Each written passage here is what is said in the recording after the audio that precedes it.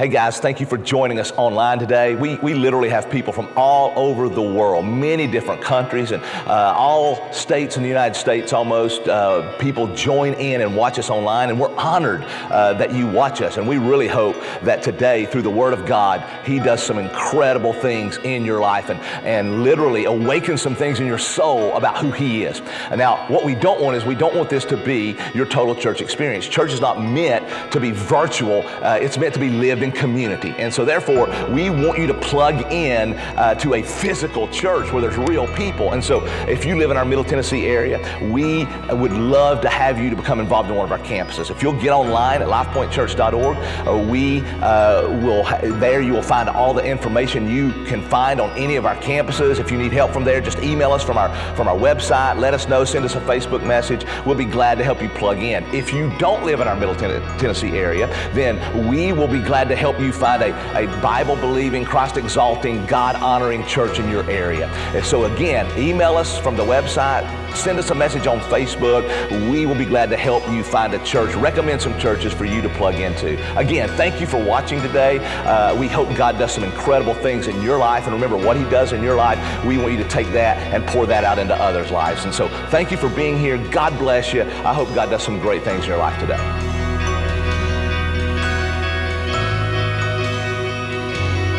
So today's Father's Day, and I'm going to preach to you men today. And I got through about 3/4 the way I was preaching through the last sermon. In the first service, I was preaching, and about 3/4 the way through, and I thought, man, this is like I'm like you men, you know. And I want you to know I'm preaching to me too. All right, this is a man sermon. It's Father's Day, and we're going to preach to you men. Next week, we're going to preach specifically. We're going to outline some things about biblical manhood today. Next week, we're going to outline some things about biblical womanhood, and you men need to be here for that one especially, probably. All right, so we're gonna look at, you ever heard those or seen those church bulletin bloopers, you know, the proofread fails, where somebody neglected to do a good job proofreading it, and you get things like this. A church put on their bulletin, today at 5 p.m. we're gonna have an outdoor hymn sing, S-I-N-G, right? And they said, we're going to have an outdoor hymn sing, bring a blanket, and be prepared to sin. Okay? Not what you want to put out as a church. Another one said, women's Bible study this Thursday morning at 10 a.m. All women are invited to lunch after the BS. Okay? So, definitely a proofread fail there. One said, don't forget the yard sale coming up. It's a good chance to get rid of anything around your house not worth much. Ladies, don't forget your husbands. And so, definitely a proofread fail. But here's the problem with that. As funny as it is, many women think most men are pretty worthless in our world. And what's more sad than that is most men aren't doing anything to prove that wrong, especially in our Me Too world that we live in today, right? I mean, manhood is definitely in a state of confusion. You see, we really don't know what a good definition of manhood is. We don't know when you become a man in our world, and what is a man. It's different for different people. And so, therefore, men really don't know what to do. They don't know how to think, and they don't know how to act. And when men don't know how to act, they act cray-cray, right? And so there's a whole lot of men in our world today showing us what not to do as a man. They're boys walking around with an ID that says they're a man, but they're really not. But there's very few men who are showing us the way. And so today, when you leave on Father's Day, I hope you have more knowledge of what it means to be a biblical man, and I hope that you understand some more things that will help you have a greater impact in our world. Now, a few years ago here at LifePoint, we went through a thing called men's fraternity, and through that, we learned that the definition of manhood is, we sort of had a definition of manhood there. Robert Lewis, who wrote the stuff, he says that a manhood is defined as a man is one who rejects passivity, accepts responsibility, leads courageously, and expects the greater reward. And so we're going to sort of look at some of that today. I'm not going to use that or preach that, but we're going to look at some of that, and hopefully you're going to understand that that is a great definition of biblical manhood, all right? Now, we're going through the book of Judges, and actually we're spending the summer, rather than going verse by verse through the whole book of Judges expositionally, what we're doing is we're looking at characters. It's basically character studies of the different judges that God used to redeem Israel because they were oppressed and under subjugation because of their willful disobedience and sinful rebellion. And he raised up these judges. And so we've talked about a few. And today, the plan was to talk about Deborah, who was the woman judge, the female judge, right? And one of the greatest women in the Bible that really gives us a picture of what biblical womanhood is all about. But you know what? I thought today is Father's Day, and it would to talk about a biblically strong woman on Father's Day would be kind of weird. And so what we're going to do is we're going to talk about, rather than talking about Deborah the leader, we're going to talk about Deborah the songwriter. Because here's what happened. You still think, well, that's pretty weird. We're still talking about a woman on Father's Day. Well, here's what happened. In Judges chapter 4, Israel's again under subjugation. Israel's again rebelled against God, and they are oppressed by another group of people. And what happens is no man will step up, and so Deborah leads them to victory, annihilates the Canaanites. Finally, we don't hear of them anymore. And so she does what a man won't do, steps up and leads Israel. Okay, we'll talk about that next week and see what her life and what it means to biblical womanhood and all that. But here's what happened in chapter 5. In chapter 5, to commemorate that victory, she wrote a song. And she sings a song. That was one of the ways they passed on the truths of God and what God had done. So she writes this song, and what she does in this song is she praises God, because he's the one who gave victory. She praises God for bringing them out of Egypt and leading them through the wilderness and Mount Sinai. And she talks about all that. She praises God. And then what she does in this song is she rebukes the men who didn't show up to fight the battle, and she praises those who did. And in all of that, we see some things about biblical manhood, I think. And so that's what we're going to look at today. And hopefully when you leave, you're going to have a lot more knowledge about what that is and what it looks like and how it applies to your life. And so let's dive in. We're going to look at Judges chapter 5. And I'm going to sort of bounce around today rather than going through it in order, because what I want to do is you'll understand when we get to the end why I did that. So let's look at verses 6 through 8.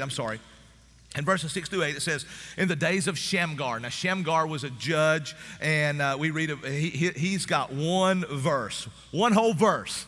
Verse 31 of chapter 4 is the verse about Shamgar. One verse, but some pretty important stuff in that one verse. We'll talk about that later when we talk about some of the more minor judges like Othniel and Shamgar. So in the days of Shamgar, and it says, the son of Anath, in the days of Jael. Next week, we'll learn who Jael is. She's a woman, another woman. She actually is the one who drove a tent stake through the head of Sisera, the general of the Canaanite army, and great story, and we'll learn about that. So she said, the days of Shamgar, the days of Jael, the highways were abandoned, and travelers kept to the byways. The villagers ceased in Israel. They ceased to be until I arose. I, Deborah, arose as a mother in Israel. Now, this is very important. It says, when new gods were chosen, she's telling you why they were afraid to travel and didn't want to live in the villages. When new gods were chosen, then war was in the gates, and then get this, men, was shield or spear to be seen among 40,000 in Israel. Basically, here's what she says. She gives us in these two verses a description of the sad state of Israel. Their State of the Union address was in horrible disarray.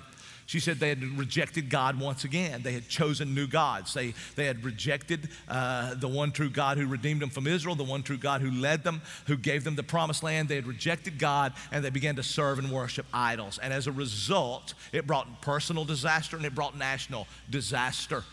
They were so in disarray that she said that nobody wanted to travel the streets because they were afraid because the crime was off the charts. They were raping, murdering, pillaging, stealing. It was huge. The crime rate was just out of the world. So they were afraid to travel the streets because they were afraid of getting jumped and beaten and murdered. They were afraid to live in the villages, isolated from the town. So they wanted to be among the people because they were afraid. I mean, it was Mad Max to the max, okay?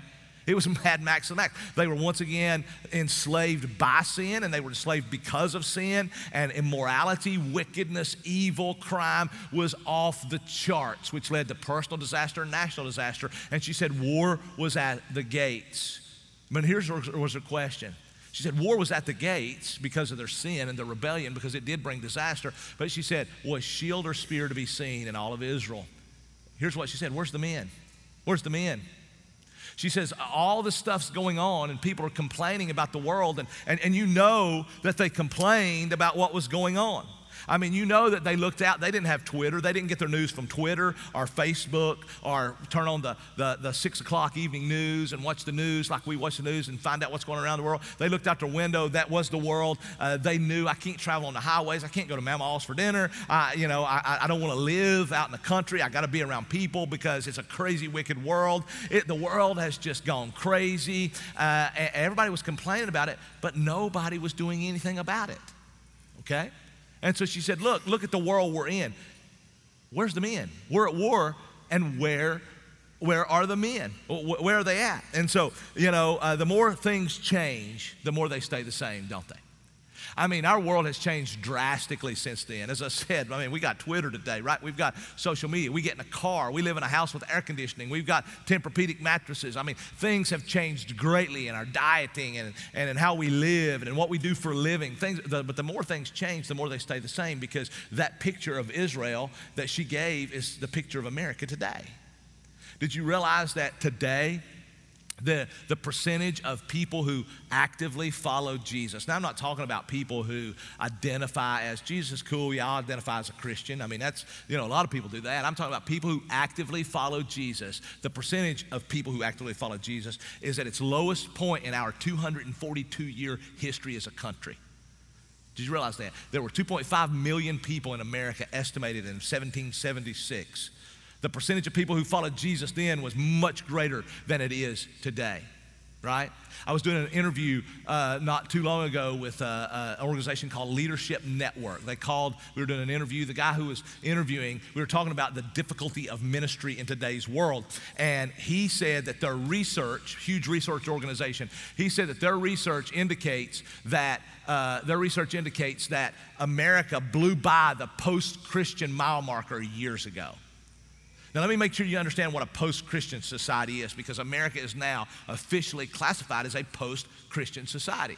Now, a post-Christian society is not merely a society where the prevailing belief system is atheism or whatever. I mean, that can be in a post-Christian society, but that doesn't define a post-Christian society. A post-Christian society is defined as a society, as a culture that's rooted in biblical Christian beliefs. But now those biblical Christian beliefs have been rejected, or worse, forgotten. Now, folks, here's what I want you to understand. Our biblical Christian beliefs in America has been rejected and forgotten, okay? I mean, holistically, biblical Christianity has been rejected or forgotten in America. If you look at the studies on the teenagers today who actively follow Jesus, which has digressed each generation for the last several generations. It's so low now that it proves that unless something drastic changes, men, listen, unless something drastic changes, we are but one generation, but only a few years away from having more luck finding Sasquatch than a Christian under the age of 20. I mean, it is in dire straits and it is in crisis moment. And the question today is the question that Deborah asked, is where are the men? Where are the men? As in America, as we neglect and reject God, as we forget the ways of God, what happens is it leads to personal disaster and it leads to national disaster. Because you see, when we reject God, there is no moral absolute to define what's right or wrong. Right or wrong becomes a matter of opinion.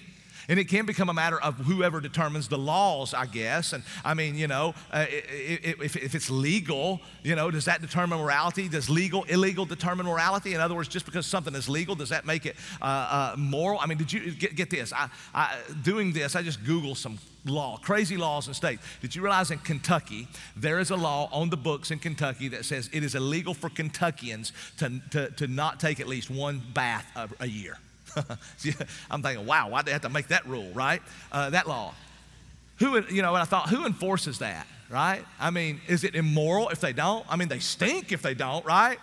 But are they immoral if they don't? Is breaking the law, is it okay to break a law? Is it morally, if you don't get caught? I mean, what determines right or wrong? Who are you to tell me it's wrong for me to cheat on my wife if we reject God? Where does that moral standard come from? Who determines that? What society, what norm determines that? And if the norm changes, does that change? Who are you who determines our sexual ethic, right? If we reject God, why are we here? What do we live for? If we reject God, what is life all about? And so what that results in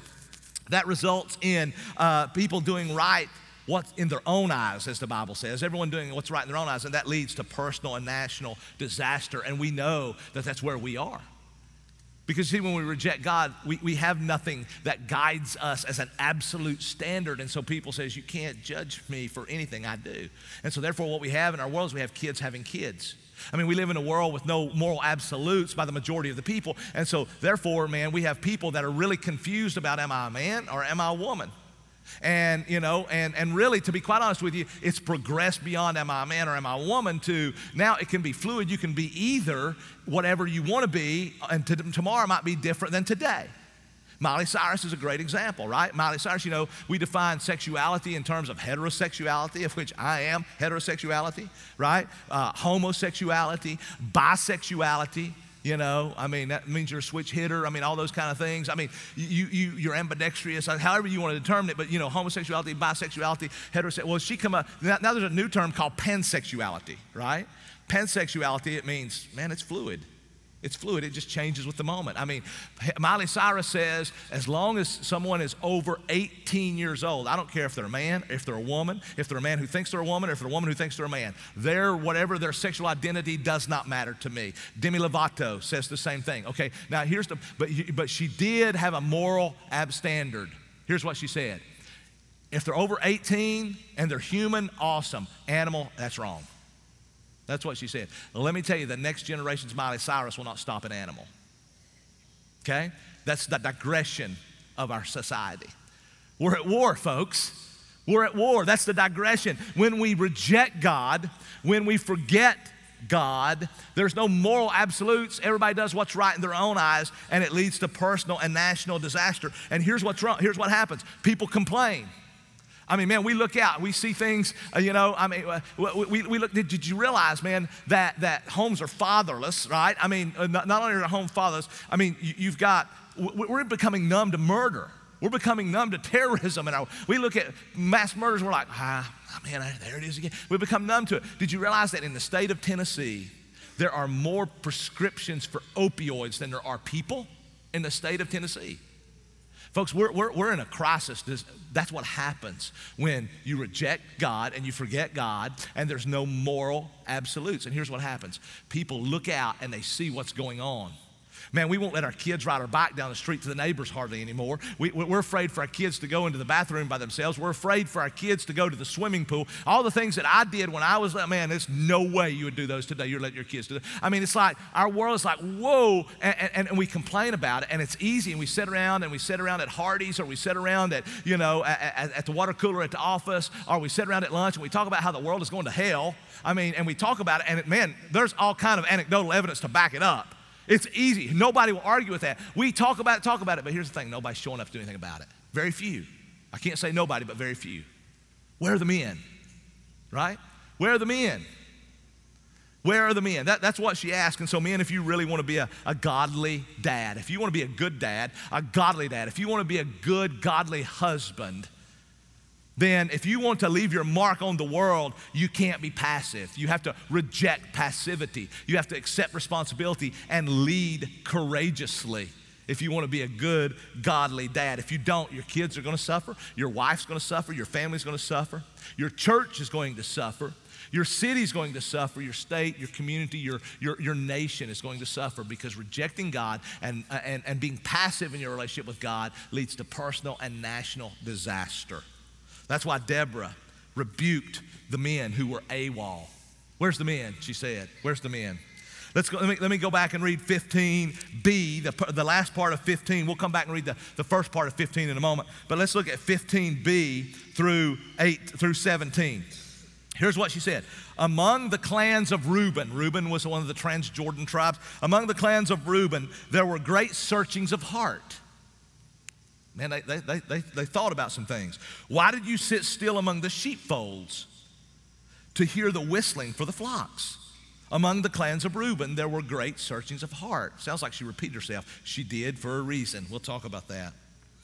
Gilead stayed beyond the Jordan. And Dan, why did he stay with the ships? Asher sat still at the coast of the sea, staying by the landings. So as we look, here's what she starts to do.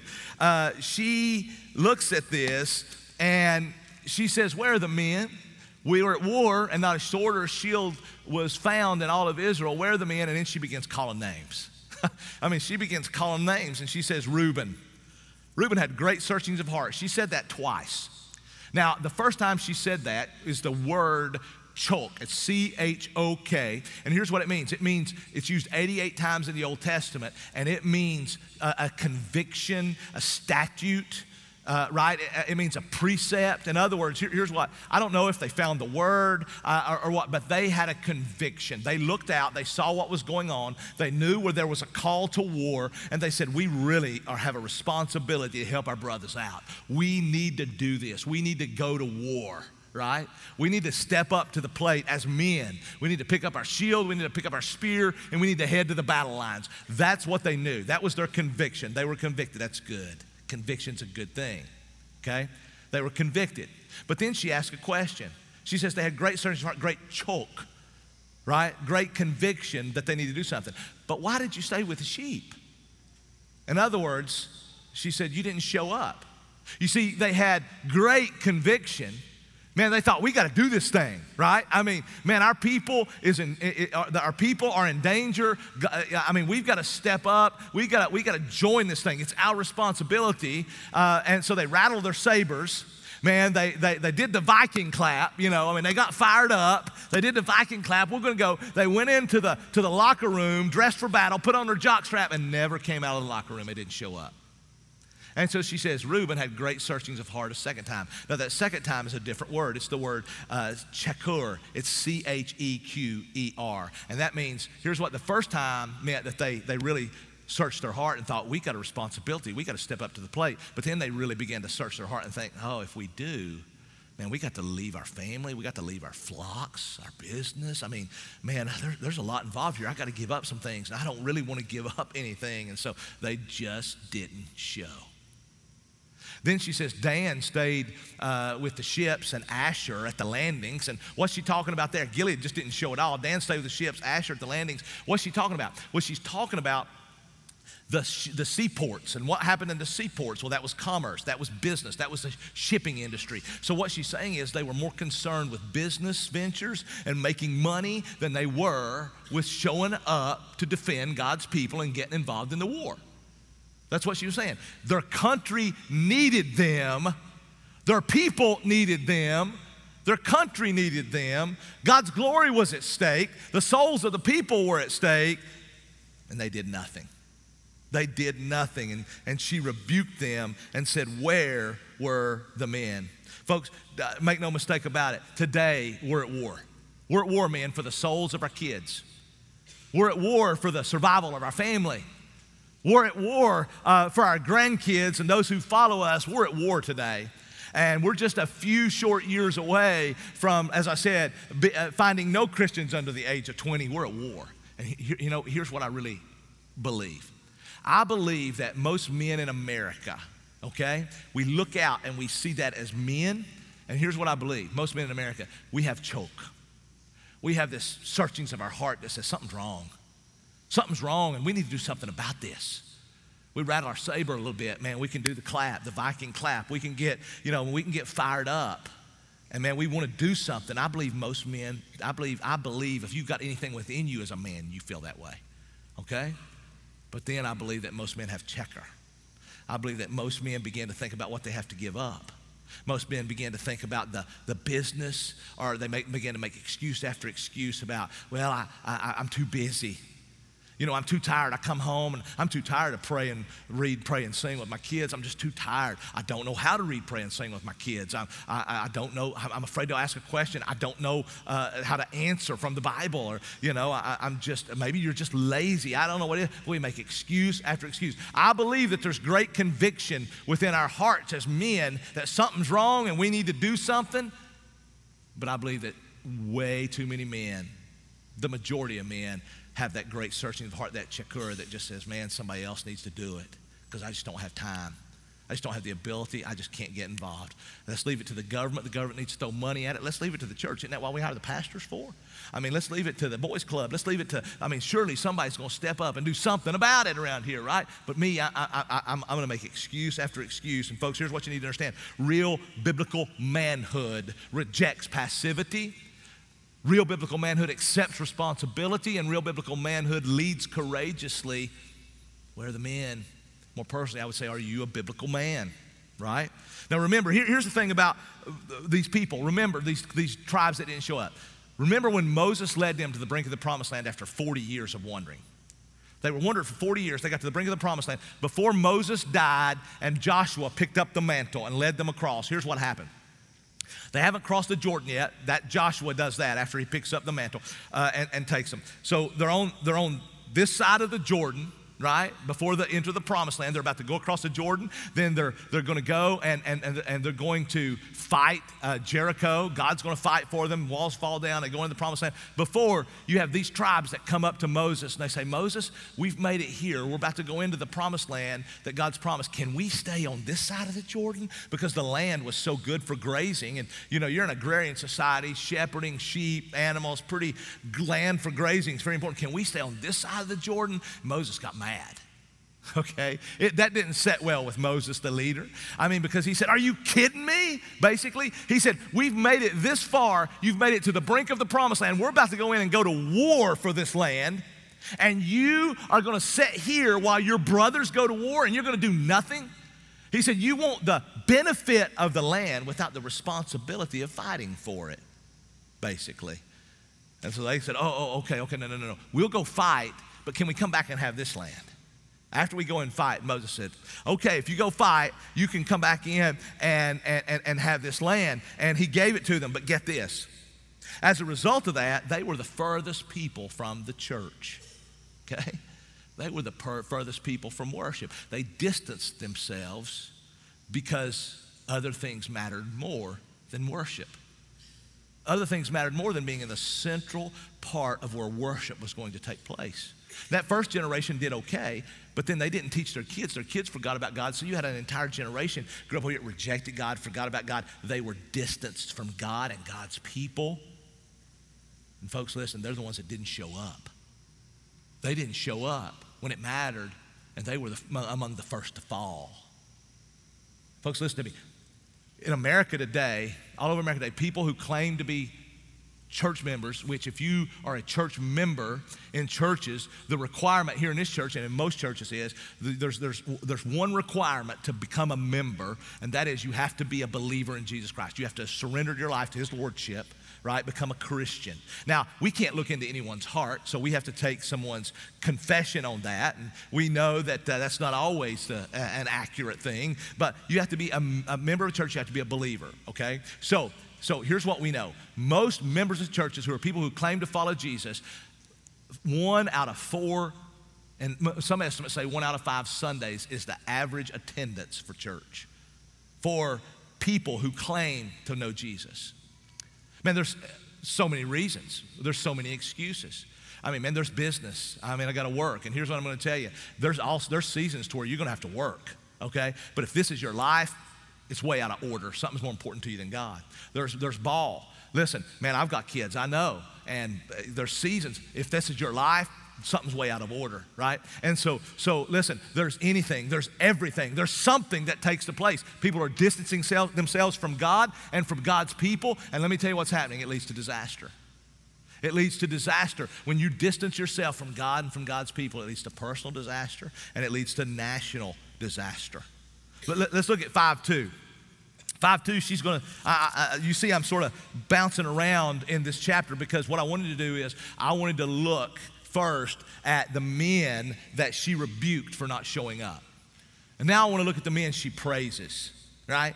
She rebuked those who were passive, those who were passive, those who didn't accept responsibility, those who didn't lead courageously, those who didn't do anything, just let somebody else do it. We're at war, they didn't show up, she rebuked them. Let's begin to look now at 5:2. She said this, that the leaders took the lead in Israel. that the leaders took the lead in Israel, that the people offered themselves willingly. Bless the Lord. Now, hold on a minute. I want to make sure you understand this phrase. That phrase, offered themselves willingly. People offered themselves willingly. Very important theological concept for this church. You know what that word is? Volunteers. Here's what God's saying. I love the University of Tennessee. Kidding. Y'all, boy, I better zone in. That's important for this church. He said, I love the volunteers. I'm a Volunteers fan. Some of you Kentucky and Alabama fans are like, well, God, I would have thought if God was a big fan, y'all wouldn't have stunk so bad in football. Well, God disciplines his people, and I think these have been sanctifying years, okay? So, anyway, I'm just joking there. Do you notice what she did? She said, here's what a woman does, a good, godly, biblical woman. You know what she did? She praised God for leaders that led and men that stepped up to the plate. Bless the Lord. You know what? Good, godly woman will bless God and praise God and be thankful to God when a good, godly man leads in a good, godly way. Did you know that? I mean, that's what we see. And so she praises those who rejected passivity and accepted responsibility and led courageously, who stepped up to the plate and answered the call to war and said, man, there's a problem. We're going to do something about it.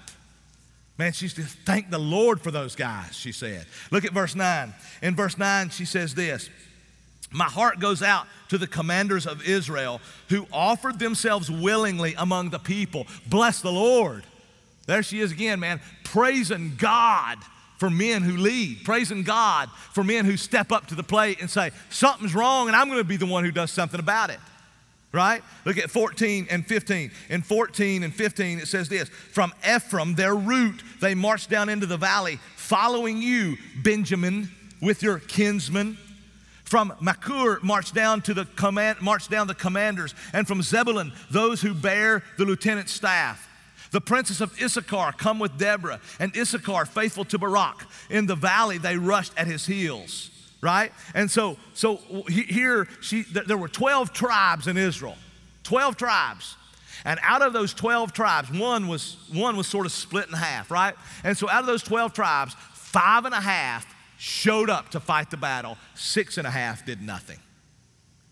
When I realized that, she starts naming names and she starts saying, man, these tribes showed up. These tribes did not. They did nothing. And when I realized that, I thought, man, what she just named was about 50% of the men almost. Right at 50, 48, 50% of the men. Close to 50% of the men. And I thought, 50% of the men? And then I thought, oh, Lord, how awesome would it be if 50% of the men would show up today? You see, listen, there's nowhere near 50% of the men showing up today, I don't think. Where are the men? Where are the men? Ephraim, now think about Ephraim. She praises Ephraim. She praises Ephraim. Ephraim. If anyone had an excuse not to show up, it was Ephraim. Ephraim was surrounded by the mighty Amalekite warriors. They were surrounded. They had battles of their own, right? They had battles in their backyard. So they could have sent word to Deborah and Barak, who was the leader. So they could have sent word and said, we would love to help you out, but we can't because we're in a war of our own here. And she would have said, okay, I mean, I understand. But you know what? They said, we're in a war of our own, but we're living for something greater than my comfort, greater than me. We're living for something more. We're showing up, right? And then, they had all these tribes had their own struggles, but they came to fight for the glory of God and for the souls of the people. And then in verse 18, she says this. She says, Zebulun is a people who risked their lives to death. Naphtali, too, on the heights of the field. Naphtali on the heights of the field. Zebulun laid it all on the line. Man, she says, praise God. This is like Memorial Day, right? You know, our Memorial Day we just celebrated last month. On Memorial Day, we stop and we give remembrance and thanksgiving for the men and women who died in battle. That's what she's doing. She says, let's remember Let's remember these valiant warriors who gave everything, who laid it all on the line. Let's remember Zebulun, who laid it on the line. Naphtali. You know what Naphtali is, or what they said? They said they fought in the high places. They came and said they fought in the high places. The high places was where the battle was the thickest, the blood flowed hard, deep. I mean, it was the hardest place to go. Naphtali shows up, and man, they come in and they say, listen, we're here to fight, and we want to go where nobody else is going. That's where it's the hottest. Send us there. You're like, whoa, man, these are warriors, right? I mean, these are men like, you know, in the mission field when we have missionaries, because we have people that God says, man, I want you to give your life to vocational missions. We believe at LifePoint, when God saves you, he saves you to send you. Every one of you, if you're a Christian, you're a missionary in the fact that God saved you to send you.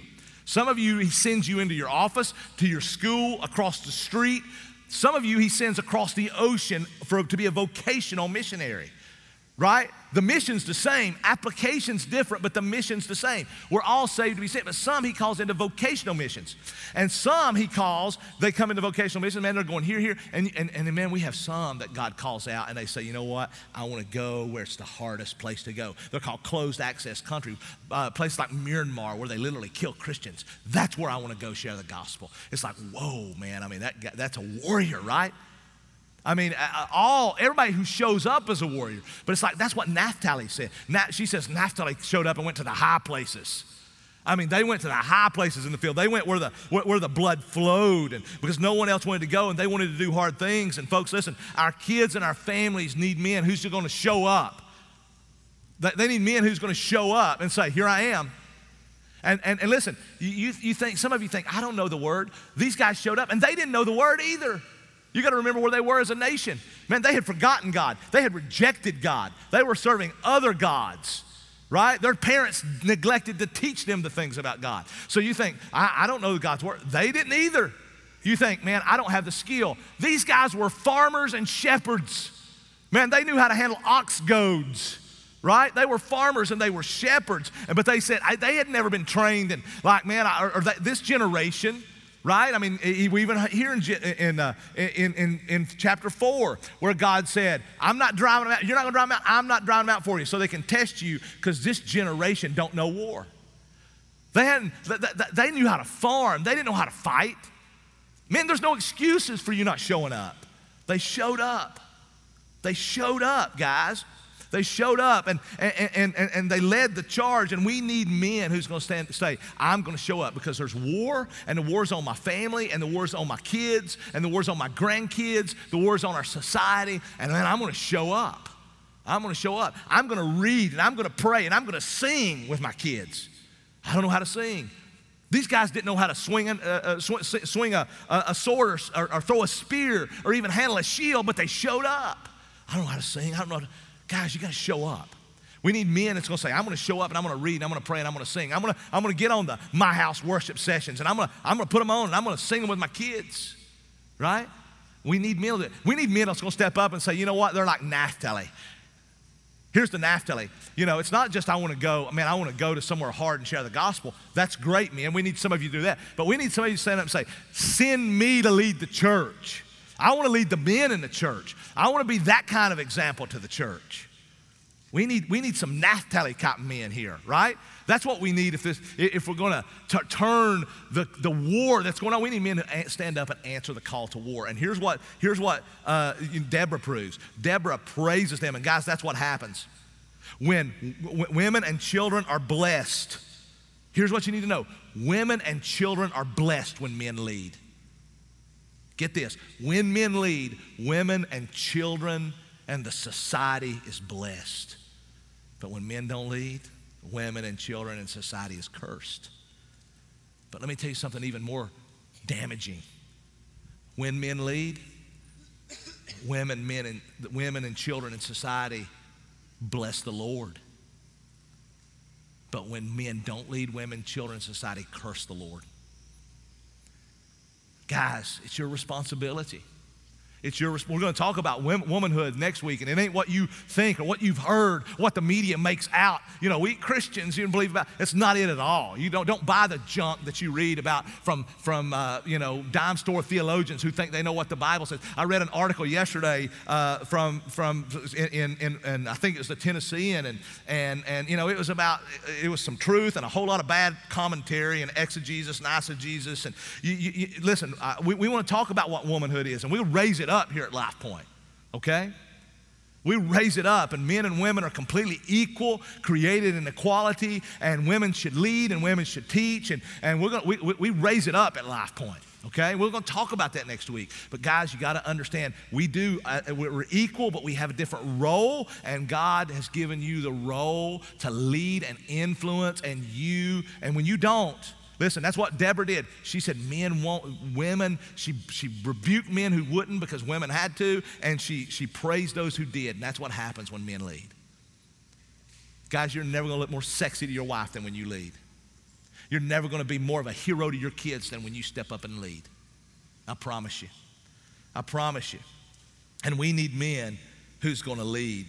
She calls them and to people to remember, to praise those who fought and those who gave their all, and those who rejected passivity, those who accepted responsibility, and those who led courageously. You know, here's the thing, and you know, I preached through I was going through all this sermon, and I began to think, you know what the problem is? I preached all this sermon, and I got thinking, you know what, a couple of things. I think one, what does men do to step up? One, you got to care for your own soul, guys. How do you start this? You get in the Word. You get with God's people. You love God, love God's Word, love God's people. You get in God's Word and get with God's people. You care for your own soul. That's where you begin, man, and then you just show up. Let's read, pray, and sing. Your kid has a question you don't know. I don't know, son.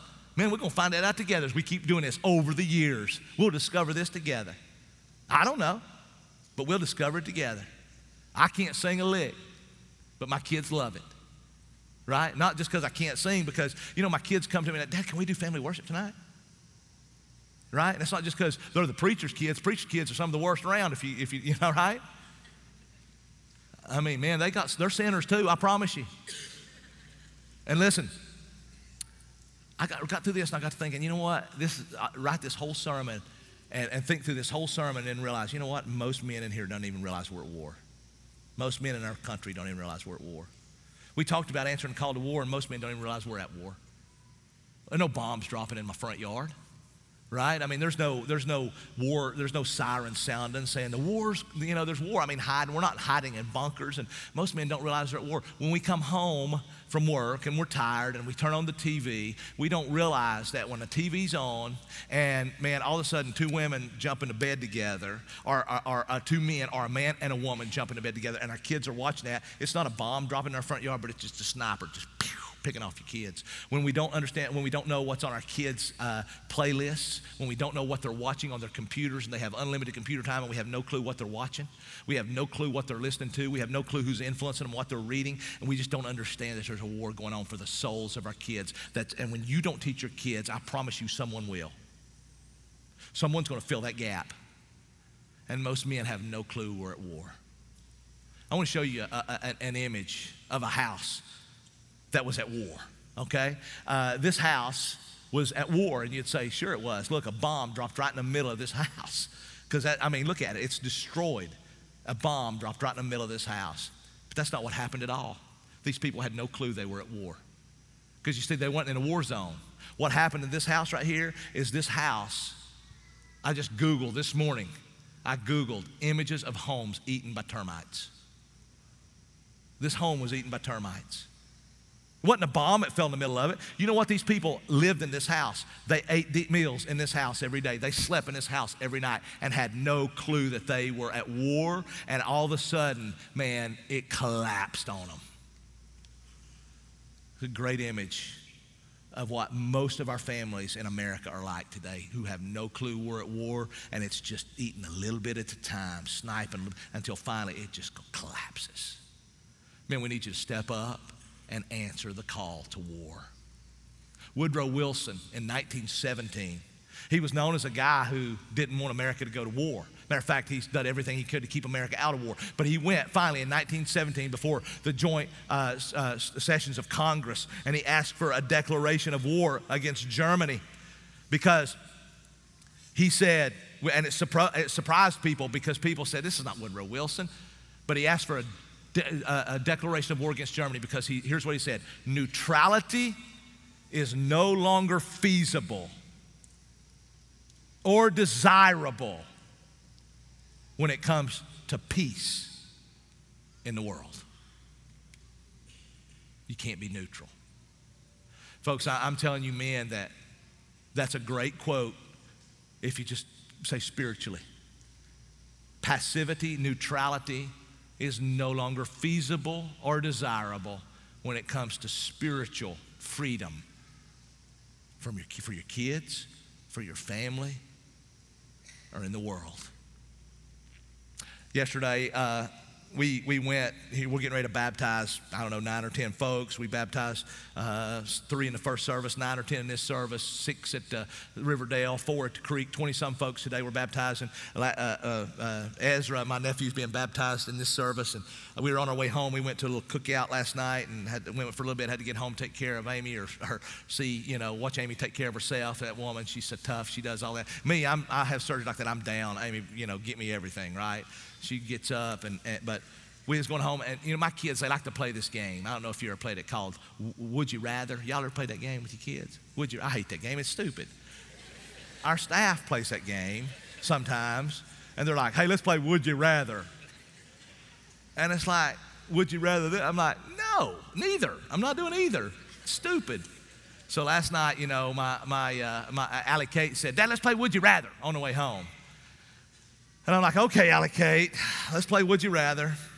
And I know my pat answer, neither. And she said, Dad, would you rather? And I said, I'm thinking, here it comes. She said, Dad, would you rather have a lot of people at your wedding or a lot of people at your funeral? I really, she shut the preacher up. I mean, I was some of you have her coming to service all the time. I was expecting, would you rather eat a booger or, 11-year-old? And so, would you rather have a lot of people at your wedding or a lot of people at your funeral? 11-year-old girl, and I went, whoa, this is like a good question, Allie Kate. This is like deep. I'm like, well, okay, I would like to have a lot of people at my wedding because I want to celebrate my wedding and my wife, and I want to celebrate the gospel and what marriage represents and let the world see that. But you know what, Allie Kate, and when it comes down to it, I really want a lot of people at my funeral. She said, why, Daddy? You want people to remember you? And I said, well, Allie Kate, I want to have such an impact on the world that it leaves a void when I'm gone. And that's my dream for you. That's my prayer for you. That's my prayer for all you kids, is I want you to have such an impact on the world that it leaves a void when you're gone and that people mourn when you're gone. And guys, I hope that's your dream. And listen, I promise you, you can make a lot of money and give it all away, and there might be people at your funeral, it might be a flashbang, but they're there because you gave them something. Because they needed you for something. They were leeches. All that's good, but let me tell you something. You live for the glory of God, and you make an eternal difference in people's life. That won't be a flash in the pan. I hope and I pray that you guys, when you die, you start for the beginning. You start with the end in mind. And when you die, you leave a void in this world. And that will happen. I promise you that will happen if you step up to the plate and answer the call to war. Read, pray, sing. Read, pray, sing. Start with nourishing your own soul and caring for your own soul. Love God, love God's word, love God's people. Don't distance yourself. Worship. Let the world see you raise your hand and declare whose God is, yours. Let the world know that, and I promise you'll leave a void in this world. You'll leave it'll be a sucking sound, because who's going to step up and fill that? You raise your boys and your girls to step up and fill that void. Matter of fact, right now, I want. If you're a dad in here, I want you to all stand. If you're a dad, everybody stand, okay? Remain standing, please.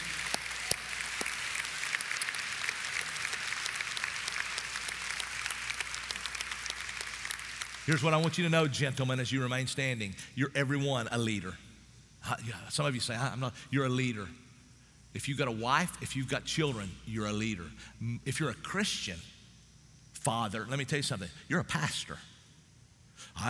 You're a pastor to your family, okay? And we need to, some of us feel like, man, we're retired or we're AWOL. It's time for us to re-engage. All over, if you're watching online, it's time for dads to re-engage and answer the call to war, okay? And listen, I'm thankful that the men here, I know some of you men, and I'm thankful this church has got men who are answering that call. And I want to encourage you. And it's like Deborah, I praise God for you. Bless God for you men who lead. Bless God. Keep it up. Don't let anything stop you. Now, if you're not a dad, I want all men in here to stand. If you're a male, all men stand. Maybe you're not a dad.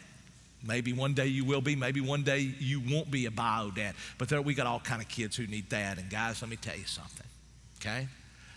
Men, and this is what this Me Too world don't understand, because men have just absolutely dropped the ball on this one all over the world. Men and women are completely equal. Our rank is the same. Women can lead, women can teach.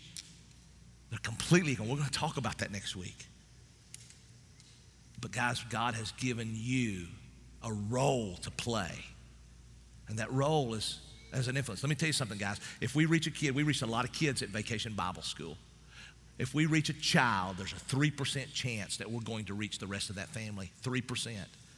For every child we reach, if we reach the child first, we'll reach 3 out of every 100 families. If we reach a lady, the lady first, we'll get 17% of the time we're going to reach the rest of that family. If we reach a man, over 95% of those families will be reached. 95%. Guys, that's your role. So we are about men, and we champion men. We want to reach men because we want these women to have a godly man leading and their families to have a godly man. We want you to blow wind in your wife's sail to help her to lead and teach. And let me tell you something, guys. I promise you, nothing more sexy to a godly woman than a man who will lead from a godly perspective. So I want to pray for you. I want to pray for you that when you die, I don't care the number of people at your funeral. When you die, I want there to be a void. I want there to be a sucking sound. It's like, oh no, what are we going to do now? Somebody's got to step up. And if you step up and answer the call to war, that will be you. Father, I love you, and I thank you for these men. Thank you, God, for this day we recognize fathers. I thank you for the fathers that are here. I thank you for the fathers and the men, Lord, if they're not fathers, the men who step up to the plate and say, I'm going to answer the call to war.